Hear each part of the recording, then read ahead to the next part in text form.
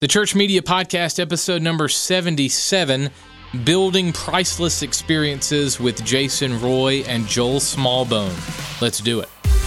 Hey there. Welcome to the Church Media Podcast. The definitive podcast for helping you create dynamic experiences and build solid media production teams at your church. We're bringing you knowledge and insight from top media professionals from around the world. Useful, practical content in the areas of live production, design, leadership, digital communications, and more. Show notes for this episode and all archive episodes of the show are available online now at 1230media.com/podcast. And now, broadcasting from the ministry headquarters of 1230 Media, here's your host, Church Media Coach Carl Barnhill. Hey guys, thanks for listening to the podcast. I'm Carl, coming at you with fresh episodes of the podcast every Monday for you, bringing the best minds in the church media space. Our goal is to help you create memorable experiences and build solid volunteer teams at your church. Before we get rolling this week, I want to let you know about a great new movie to recommend to your production team. It's called Priceless, and it stars Joel Smallbone from the band For King and Country, who you'll hear from later in the show. Really, really good movie. Great movie night idea for your team. I suggest creating an events team inside of your production team that plans get-togethers, parties, stuff for your team to do together, and a movie night can be a great idea. I mean, you have a built-in movie theater at your church. Come on. Why not crank up the system and show a movie to your team in your auditorium or your sanctuary? Hey, maybe you can crank your sound system up a little louder than you normally would on a Sunday. Have fun together. So your next movie night, check out Priceless. It's a good one. All right, this week on the show, I'll share my interviews with two powerhouse artists in the Christian music industry. I talked with Jason Roy, who is the lead singer and founder of the band Building 429. We talked about how the band creates concert experiences and other live events for thousands of fans all around the world. We talked through how they plan concerts, how they execute production elements in their shows, what all goes into building their experiences. He has extensive experience leading worship on a church staff as well, and gives some great advice to budding artists and creatives. I'll also share my interview with lead singer of For King and Country, Joel Smallbone, will be in the house. Joel is the younger brother of recording artist Rebecca St. James, who you might have heard of. I talked with Joel about the band and his new movie Priceless, and how the creative process of making that film went. Two insanely creative and innovative guys in our field. You'll get some great insight from both of these guys today. We'll do Jason Roy first, and I'll set you up with Joel here in just a bit. But first, this week's church media resource brought to you from my friend Brady Shearer from Pro Church Tools. Hit it. And now, your church media resource of the week. Software, websites, gadgets, and tools that will resource your creativity and your ministry. Well, hey there, this is Brady Shearer from ProChurchTools.com, and today I want to share with you a tool that is very important for me in my workflow when it comes to audio, and that is the actual mic that I'm recording this dialogue on right now. It's the Heil PR40, Heil spelled H-E-I-L, and what makes this mic so great is that it blocks out all the sound that's around it. Now, right now, you can't hear this, but I'm actually in a 400 square foot studio, incredibly small, and there are 5 other people in this room with me. They're opening and closing doors, they're typing on their keyboards, they're listening to music, even if it is via their headphones, and all of that noise is getting blocked out by this mic. We actually have a window open. I just heard a truck drive by, but none of that is being picked up by this mic. So it's an affordable mic, just about $300, but what makes it so great is that it blocks out all the sound. So you don't need to have a soundproof room, you don't need to record in a separate space, you don't need to invest in soundproofing and sound absorption panels or anything like that. That's what makes this mic so great. So if your church, your ministry does podcasting, does audio work at all, definitely consider checking this mic out, the Heil PR40 spelled H-E-I-L. This is Brady Shearer from ProChurchTools.com. Thanks for listening. For more free resources for your team, visit 1230media.com/training.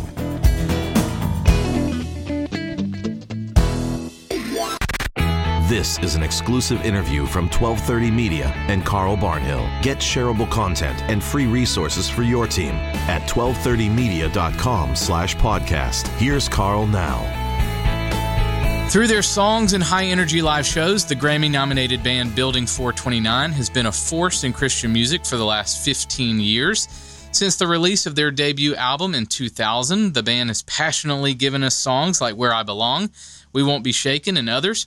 Their latest release, Unashamed, is available now, and today I welcome by phone lead singer of the band, Jason Roy, to the 1230 blog and podcast. Jason, welcome, man. Thank you so much for hanging out today.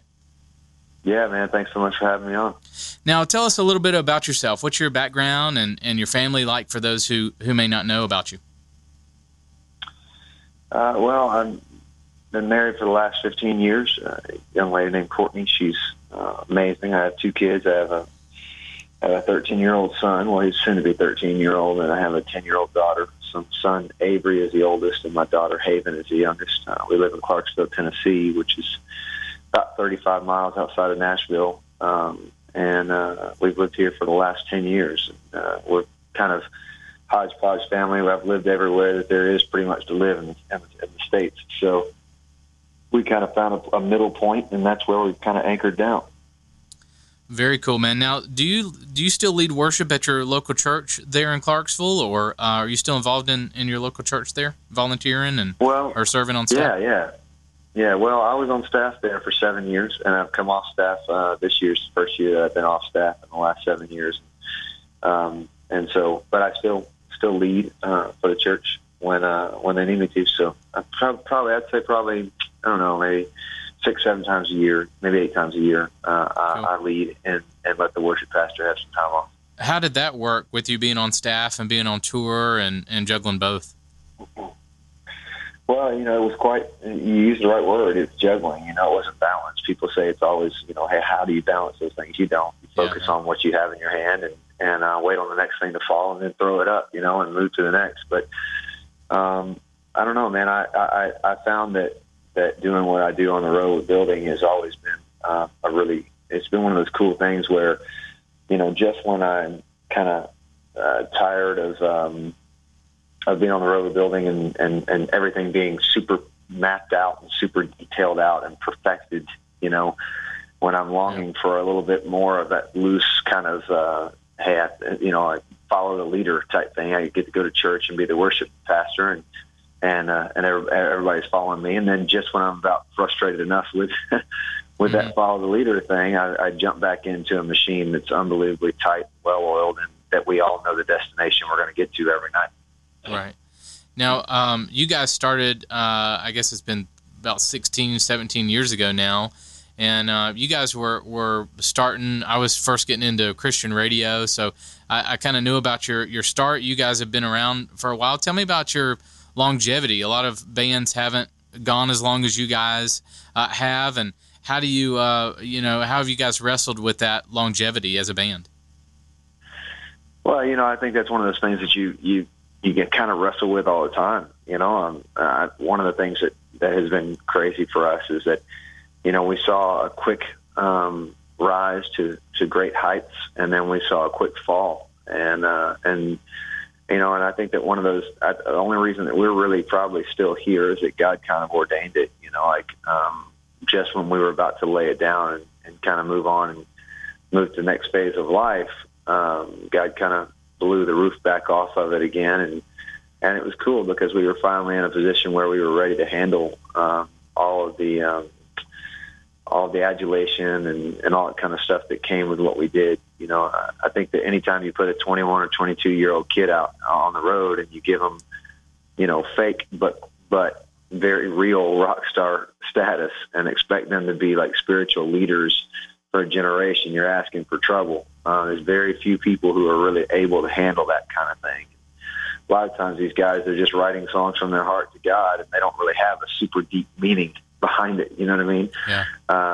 And then, thankfully for me, I spent years on staff at a church, and all that depth was kind of grown. And then when we came back around the next time, I was actually ready to be a pastoral leader. And that's really kind of one of the biggest things that probably separates us from a lot of the bands that came along that were really, really good, but never really weren't able to hang in there, is you have to kind of become one of those bands that is invested in actual ministry and pastoral leadership. Otherwise, you get kind of disenfranchised with the whole thing because you're not focused on the ministry side of it, because it's not what people think it is on the financial or the fame side. Dive into that for me. What do you mean? Because we got a lot of our listeners that are worship leaders and things like that, maybe have aspirations to go on the road, create their own thing. Talk to them for a minute. Why is it not as fulfilling as it may seem? Well, I mean, when you're on staff at a church, a lot of people, it's funny, it's all in the perspective, but if you're on staff at a church and you've got a group of people around you who are your accountability, a lot of times you would call them the tether that tie you down, though. When you want to go out and fly and go do your own artist thing, like you're looking around going, man, I wish these guys would get off my back and let me do what I want to do.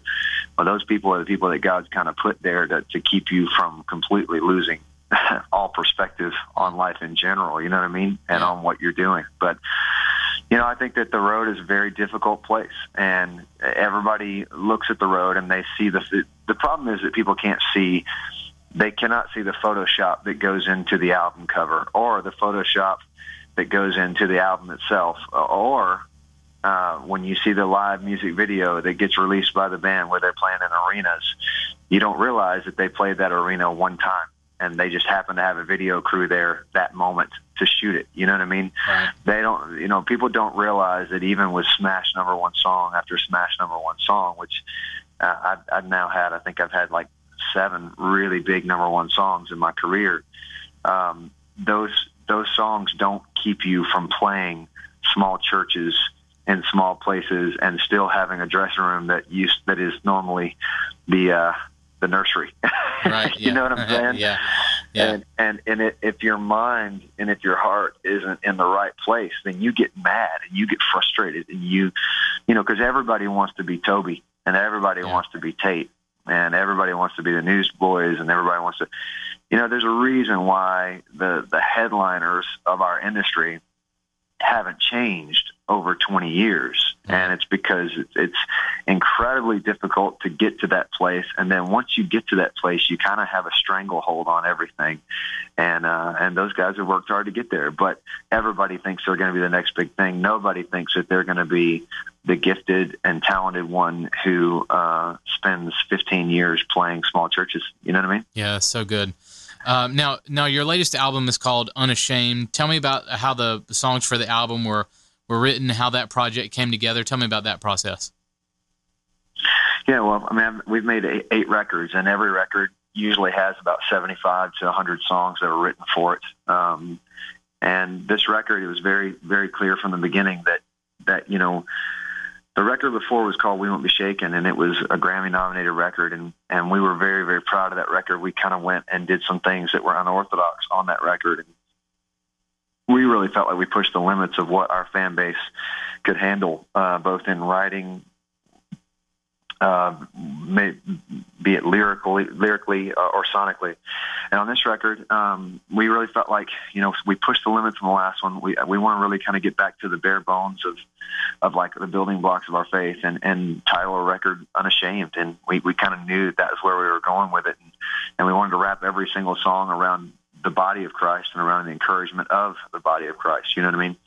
And so Unashamed was the first song that really kind of came together. It felt like it was the right thing. And it was really cool because, every song after that kind of fell into place as well. And the process took a year of writing, followed by probably, 6 weeks of recording, and which is so funny that 6 weeks of recording used to be almost 6 months of recording. But now it's tightened up and it's down to 6 weeks of recording, and then finally mix master and all that kind of stuff and out to the presses. But I feel like we really wrote a record that was for the body of Christ, that was for believers, and that would hopefully be an encouragement to them wherever they were. Now, speaking of that, it kind of started a movement. You guys started a website where people can kind of share their stories and photos and things like that. Tell me how that movement started. Yeah, well, I mean, the truth is that, the unashamed idea, everybody's heard that. I'm unashamed of the gospel of Jesus Christ, for it's the power of God for salvation for anybody who would choose to believe. Everybody's heard that. We all know what that is. But, as I was digging into the concept of unashamed, one of the things that I ran into was the reality that I personally cannot be, it's impossible to be unashamed of the gospel of Jesus Christ if you're still ashamed of who you are, and ashamed of your own story, and ashamed of the failures that you've had and the mistakes that you've made. And at least for me it is, because the problem is that we as believers, we begin to start worried about, well, I'm unashamed of the gospel, but what about this in my life that I haven't really been able to get under control yet? Or what about this from my past that nobody knows about? It kind of leaves you hanging out there. It's almost like a politician who has a little, like a white lie back there that they're worried is going to be found, And one of the things that I really ran into as I was even writing this record was trying to be as open and honest as I possibly could be with my own failures and with my own mistakes, because that same grace, I'll say it like this, our brokenness is a far greater bridge to other people than our pretend wholeness could ever be. And so we created this website, a place where people could come and share their failures, share their victories, but also, more than anything, find accountability to remind themselves who they are in Christ. People say a friend is someone who accepts you for who you are, and I just believe that's a horrible lie. I believe a friend is someone who reminds you who you could be. And so we just really wanted to create a website and a resource that would help remind people who they are, who they can be, and who they're called to be. And that's what the Unashamed movement was all about. Now, our ministry serves church media staff and volunteers, guys who create experiences at their churches week in and week out. Now, one of the reasons we have Christian music artists on like you is to give us insight into kind of what goes into creating an experience. In your case, it's concerts and live events. Tell me about your involvement in creating and forming your concert experience for a tour. How does the process start? Who's involved? Kind of walk me through that. Right. Well, the first thing that I would say is that it starts with the basic elements. It starts with the songs first and foremost, and really what we do is we say, okay, what do we feel like God is saying? Like what do we feel like God wants us to say on this tour? And for us, what we felt like on our last tour that God wanted us to instill in people was that we were unashamed of the gospel. And why? Why do we say that? Well, because we believe that there's hope in the gospel, and we believe that the world is in a hopeless state looking for hope. But then you dig a little bit further and you go, okay, well, if that's what we believe, then we need to go back to the basic fundamentals of our faith. Why do we believe that the Word of God is true? Why do we believe that Jesus is who He says He was?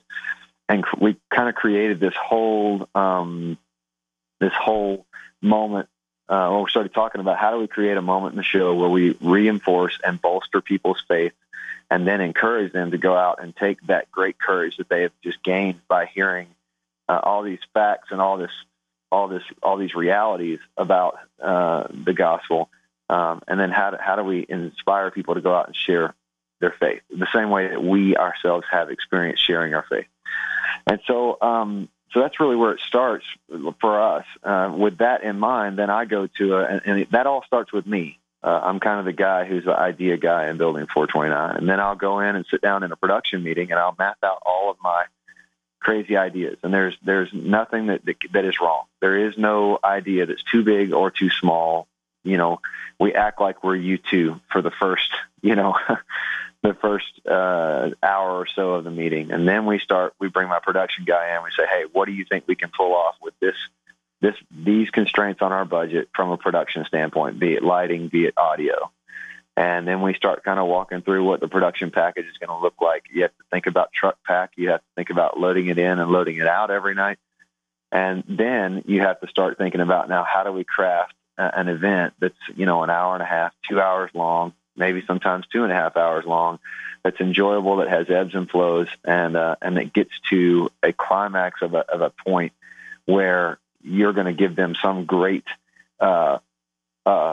activation point, some great moment where they can actually take what they've learned or what they've heard and run with it out the door as they go back into their worlds. And really that looks like sitting in probably, 6 meetings. It looks like those meetings are probably 4 hours each. And and it looks like countless phone calls late into the night with management. And then you just kind of tweak away on it until you get to tour rehearsals. Tour rehearsals, everything gets loaded in, everything gets set up, and I come in without a band, and I start running, playing the music back and letting my lighting guy show me how he thinks he can make the moments that I had in my head work, special effects, all that kind of stuff. We spend a week in tour rehearsals, then we take 2 days off and go play the first one, and the tweaking continues from there. On this last tour, we played 24 shows. Honestly, the show was not perfect until show number probably 15 or 16. And even then, I still wanted to tweak even more, which drives my crew crazy. But it's always a moving target. And really, if I'm the mouthpiece, then everything gets wrapped around me. And every single night that I come off the stage, I have a drummer and a band who I ask, what could I do better? And they tell me, and I do the same with them. And every single night that I come off the stage, my production crew, the same thing. And, that's the way that we approach it. Now, you mentioned your production guy and how the show is so tight. Tell me your relationship with him, and how did that start? How'd you get to know him, and what are the kind of conversations and relationship that you guys have? Yeah, well, my production guy's name is Justin Hugas. He's a gifted young man. He came into our system as an intern 4 years ago. He just came out of college and was looking for something to do in the summer and learn what we do. And he came out and he kind of did guitar changes and stuff like that. And then we realized he was an engineer, and he jumped on the monitor console, and all of a sudden my in-ear monitors started sounding amazing. And then time passed, and our front of house engineer left, and we gave him, he ran sound for the openers on our tours. And I remember going out and listening to him going, wow, this kid's good, And then when our front of house engineer left, we just slid him out there, and he began kind of honing his craft out front, which was a completely different thing. I mean, he went from being the front of house engineer in 600 seat rooms to then playing 10 to 15,000 seat arenas on the last 3 tours that we did. And he is now pretty much mixed in every possible venue that there is to mix. And he's got an eye for production. And my conversations with him every night are, what do you need out of me more vocally? What can I do to change the flow of the show? What about this pad he and I are over every detail of the show, and we're talking about it constantly. And it's a constant form of communication. There are times when I come off stage and I go, man, there was this low frequency hum for about 30 seconds in the middle of the intro of this song. And he's like, yeah. I'm sorry. Like we have a cocktail kit. The cocktail kit was too close to the subs, and I accidentally had the microphones on. I'm like, okay, well, let's not let that happen again. But then there's times when he comes to me, he's like, man, hey, when you play the drums, dude, you cannot leave your microphone pointed right at the snare drum. So it's a constant communication, and he's always coming to me saying, this song really worked well, but I think it would work better if we moved it to another location in the set. And I think that the way that you worded this phrase, if you would word it like this, I think it would connect with people's hearts a little bit better. So it's an all hands on deck, and there is no pride when we start talking about how to make things better for the people who come to our concerts. And that's the way it should be, not only at a Building 429 show, but it was the way it was at my church as well. We had very blatantly open and honest conversations, not calling anybody out and telling them they did anything wrong, but saying, hey, you can do this better. And I think that's what makes a team great. Speaking of churches, what advice would you give to church media directors and volunteers who are creating worship services and experiences on Sunday, week in, week out? Not a concert experience necessarily, but just a week in, week out worship experience. Yeah, well, I'll tell you this. One of the things at Building 429 we always say, and this is something that's true, what people don't, at my church, actually the guy who runs everything, who's our tech director at our church, he worked for me for 10 years on the road with Building 429. I mean, he was in charge of everything, my entire world on the road. So he and I have an unbelievable relationship, and when we're at church, we talk about this the same way. We're not trying to pull things out of thin air to make a service cool or anything like that. We want to make sure we don't do anything without an eye on excellence, which basically means if you have 20 Claypaky Sharpie, Sharpie lights that you want to put in for a service, if you can't actually program them well and do it correctly, then we'd rather you walk out there on stage with park hands on and an acoustic guitar and lead well than to be a distraction from the Spirit of God. And so I just encourage people out there, you have to dream big, you have to dream big and go for it. But in a church service is not a time to be experimenting. It's not a time to, hey, let's see what that light will do. And that's probably one of the things that, or hey, let's put a delay on his vocal and see if we can trail it off for the next 10 seconds because it'd be a cool way to end a song. One of the things that we really talk about is we experiment in the rehearsals to know exactly what we're going to do during the actual service and during the actual show. If you haven't tried something before, and you haven't mastered a skill before the service begins or the show begins, then don't ever do it during a service or during a show, because we are very, in my opinion, even in a Building 429 show and even in a church service, we are absolutely talking about the Spirit of God, which has the power to draw men's heart.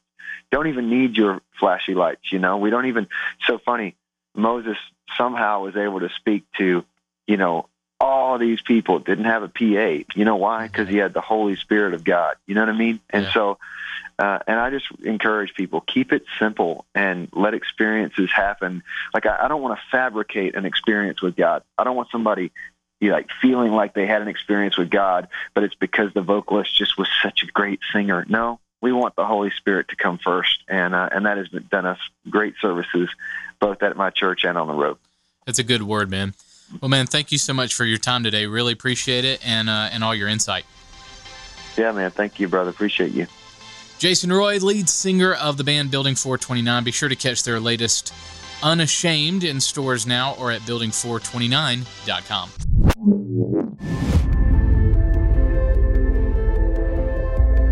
We're all on a journey. It seems somewhere along the way I took a wrong turn. So many regrets, so many mistakes. But I want to stay with you, Daddy. And then it happened, and I never even saw it coming.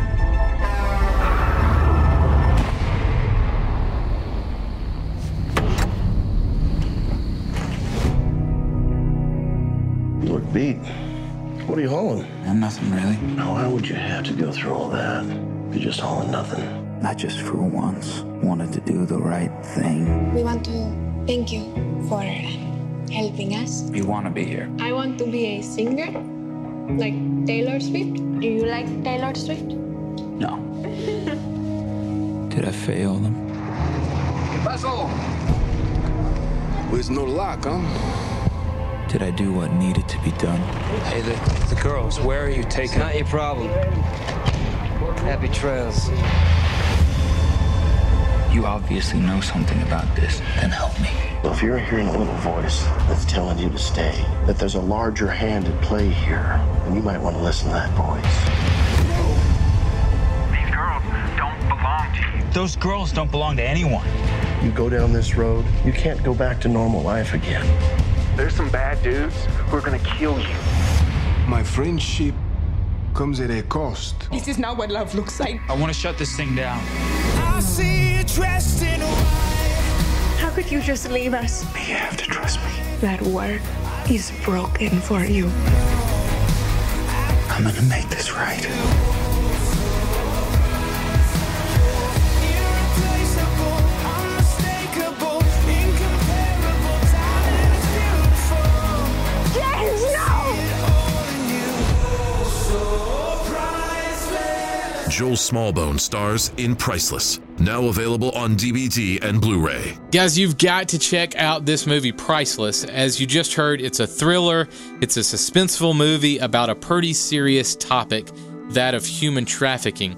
I had the opportunity to chat with the film's lead, Joel Smallbone, who is also one half of the music duo For King and Country. I talked with Joel right when the movie was being released in theaters. We also talked through his experience in creating powerful moments through music, live events, and now film. Check this out. Hey guys, I have Joel Smallbone on the line with me. Joel is the writer, producer, and frontman for the Grammy Award-winning group For King and Country. Him and his brother Luke have seen great success with the band, selling over 1 million albums, seen 100 million streams of their music, and have headlined tours across the country. With their new project, they dive into the world of filmmaking with the film Priceless. Joel, welcome, man. Thank you so much for being here. G'day, Carl. Thanks for having me. I really appreciate it, man. Man, I love the Australian accent. I could just listen to you for days. You know, it's so funny. It's all about frame of reference. Because, Carl, if you were to go over to Australia, everyone would be like, mate, I love your accent. I know. We're mixing Southern with Australian in this interview, so I think we're going to get some good stuff. Yeah, I agree. Now, you guys formed the band For King and Country a few years ago. I used to chat with your sister quite often when I was in Christian radio back in the day. And for those who don't know, Joel and Luke are the younger brothers of Rebecca St. James, a recording artist. And your dad's a producer, right? It's a big family affair, right? Your dad's sort of has always been more on the business side of things. He managed Rebecca during her time as an artist and manages us as well. Got you. All right, so I want to dive into this movie Priceless. This started with your song, right? Tell me about the Priceless movement. Well, actually, interestingly enough, Carl, it started. I'll go back to the beginning and kind of walk you through the process. So about, 5 years ago, Luke and I formed this group For King and Country, and simultaneously to that, Luke had just gotten married, and I met my now wife, Mariah, at his wedding. It was a setup, and she was brought as a plus one. She was kind of a wedding crasher of sorts, if you will. And it worked. And so simultaneously we started traveling as a band, and this idea of relationships and love, commitment, and romance was kind of very keen on our hearts and minds. And so we shared, probably for about 30, 40 seconds on stage, we felt moved to share just a real simple message of charging us as men to be chivalrous in how we love and celebrating a woman's worth. And one of the physical, tangible things we did during that time was and still today we brought over a whole bunch of Australian coins, and we framed them and we made necklaces out of them, and we called it the Priceless necklace. And to date, I think we've seen about 300,000 men and women, boys and girls in this country grab one of these necklaces or one of the bracelets to really show that they're supportive of this mission. And it was kind of, everyone was exciting, obviously, to see the response, but it was almost alarming how it felt like our generation was kind of starving for this affirmation. So about, 2.5 years ago, give or take, we went to our brother Ben, in the midst of all this, who's a filmmaker, and we said, look, it seems as though there's a story that needs to be told here. What about taking this message to the silver screen? And I don't think we knew what we were asking at the time, but literally from that moment, Carl, from the inception of story to me, I'm one of the actors in the film, Luke's one of the producers, and now to it being in theaters nationwide, we've kind of taken, we've seen it from beginning, middle to end, and the song Priceless actually was written in the middle of the process. So the movement came first, then the film, and then actually, believe it or not, then the song came, which is a bit backwards for musicians, you know. Now, this is the story of James Stevens, right? How did that come to you? How did all that kind of form? How did the story start forming? Yeah, so when we mentioned to Ben, our brother, about the film idea, his eyes lit up, and he said, I've got this. He recalled a documentary that he was one of the editors on the project. This was years prior. And he said, this story has always stuck with me. And it really feels like it's the sentiment, it's a true story, and it's the sentiment of what we're kind of aiming for with this film. And so we pulled inspiration from that story and kind of married it to the idea of the Priceless movement. And I play, as you mentioned, I play a character by the name of James in the film, who is a normal bloke. But speaking of accents, he's actually he's an American, so I had to lose the Aussie twang, if you will. I had a great dialect coach by the name of Steve Corona, who I worked very closely with on the project, and he's worked with some great international actors, Helen Mirren and Gerard Butler, to name a few. But so he helped kick the Australian out of me. But my character's a normal bloke. He just lost his wife. His wife passed away in a tragic accident and kind of derailed after that. It was in and out of prison, couldn't hold a steady job. And as a result, his only daughter, was taken from him by child services. And so kind of in this desperate moment is where the film picks up, this desperate moment to get his life back on track. And he takes an under-the-table transportation job to drive a truck a pretty long distance, straight through, no questions asked. And, he sees it as an opportunity to get his life back on track, get his daughter back. But midway through the trip, he falls asleep at the wheel, runs off the road, careens into a ditch. And as he's out surveying the truck, he hears crying in the back. He realizes not what he's carrying, but who. He's got two sisters in the back of his truck. So he invites them into the cab naturally, and they think they're coming to be a maid and a waitress. He kind of takes them at their word and is very drawn to the elder of the two sisters, her strength and resolve in the face of hardship. But no sooner than that, he gets to the drop-off point. He meets a man by the name of Garo, who's played by Jim Perrick from Suicide Squad and Anchorman, and not Anchorman, Fury. And he loses the girls. He incidentally sells them into slavery. James does. So he's obviously now at this point he's lost his wife. His daughter's been taken from him, and now he's kind of betrayed these two girls. He's just beside himself. So he meets a hotel owner by the name of Dale, played by David Koechner from Anchorman and from The Office, and they become this sort of detective duo, crime-fighting team in an effort to get the girls back. All the while, Antonia, the elder of the two sisters, is really a bit of a heroine in the film. Her strength and character and resolve and faith is really impacting James kind of more mentally and spiritually, if you will. Now, you talked about some of the cast. I was really amazed with I saw a screening of the film the other night, and David Koechner's performance especially, and yours as well. Yeah. But to see him in kind of a different role. Talk to me about the cast and your experience with your other cast members in the film.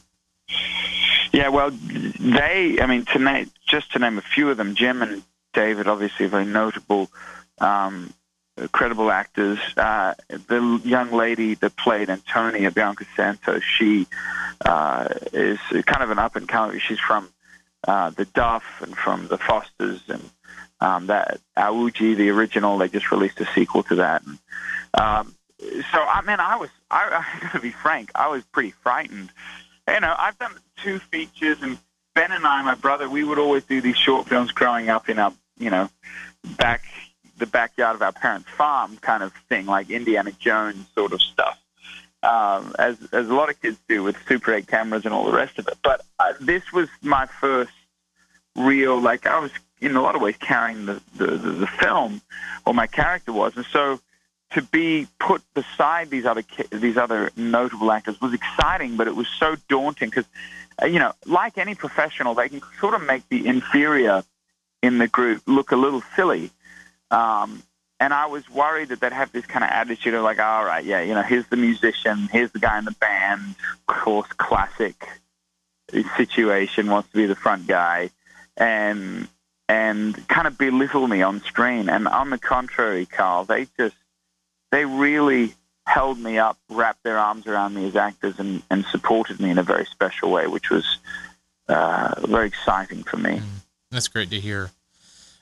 We talked to Lisa Arnold a few weeks ago, who directed the film Cage No More, about human trafficking, and you guys tackled the same issue in this movie, right? What made you include this subject matter in the film?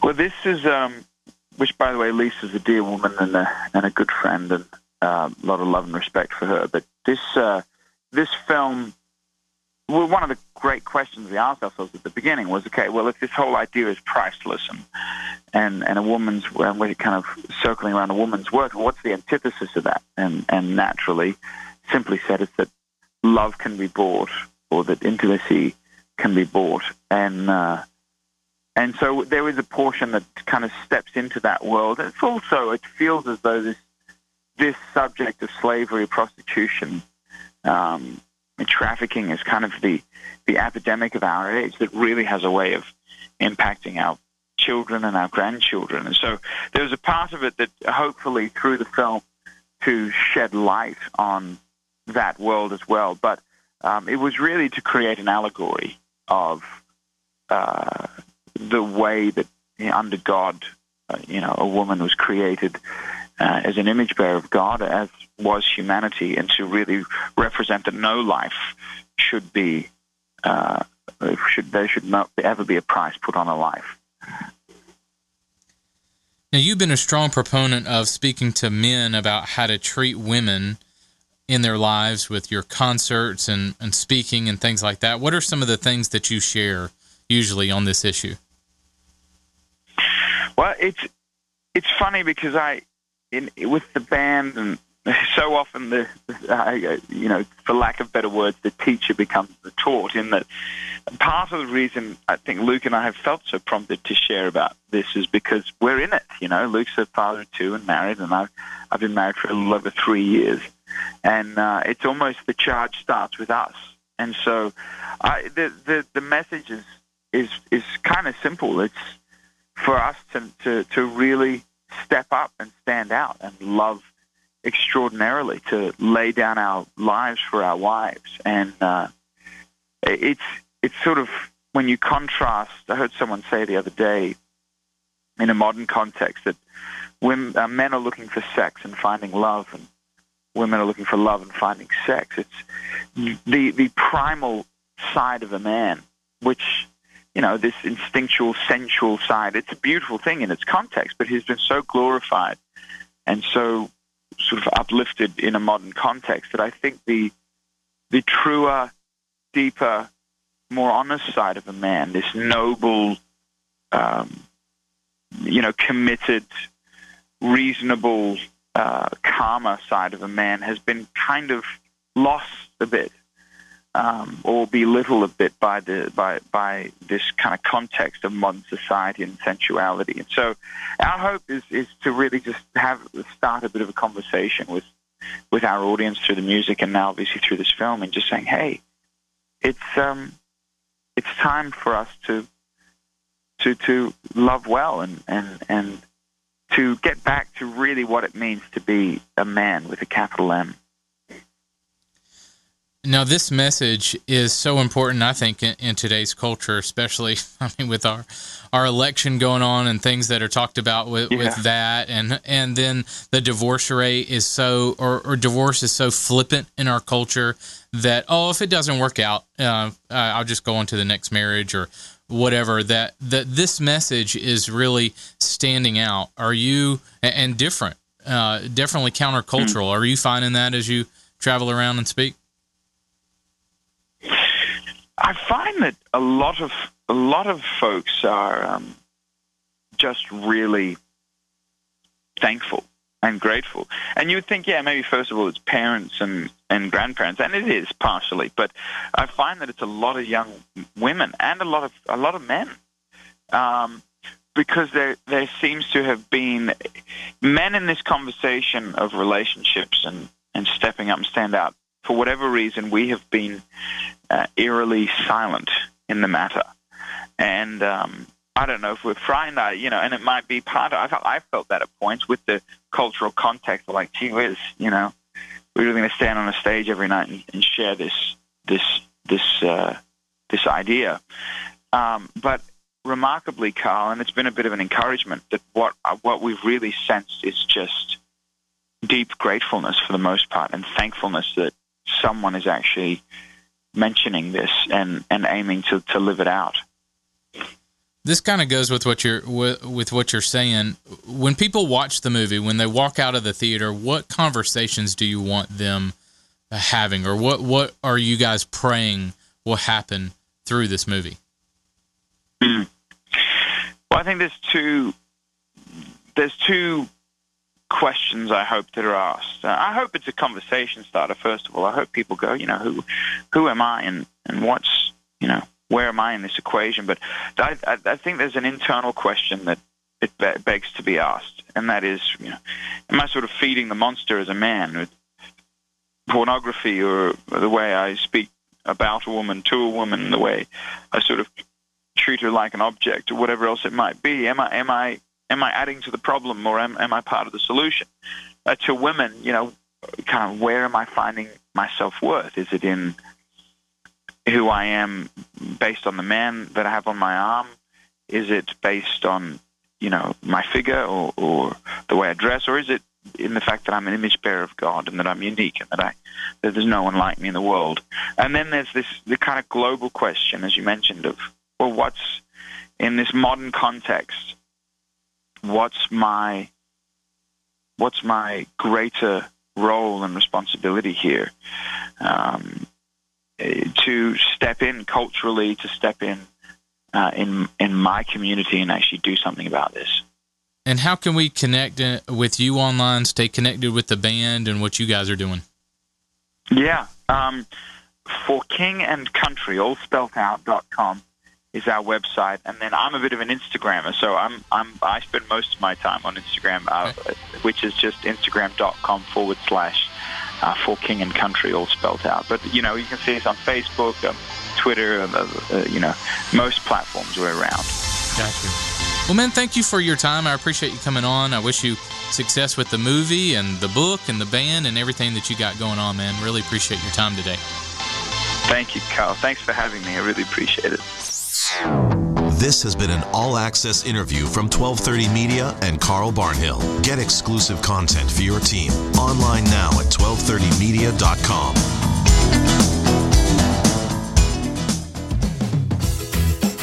That wraps things up for us this week. For more on Jason and Joel and the bands that they lead, we've loaded up the show notes page for this episode with some great videos and other interviews with these guys.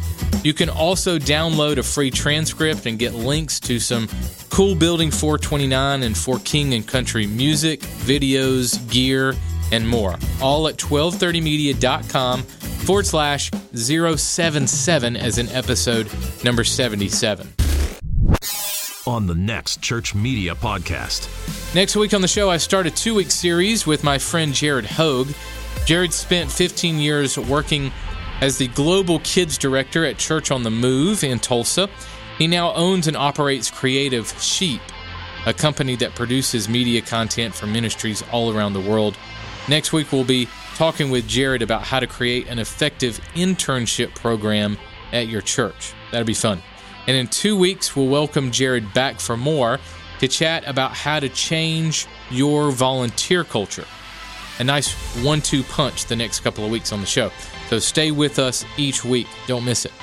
I want to thank the legend David Michael Hyde. DavidMichaelHyde.com is his online hideaway. You can find him there dropping it like it's hot and creating music for film and digital media.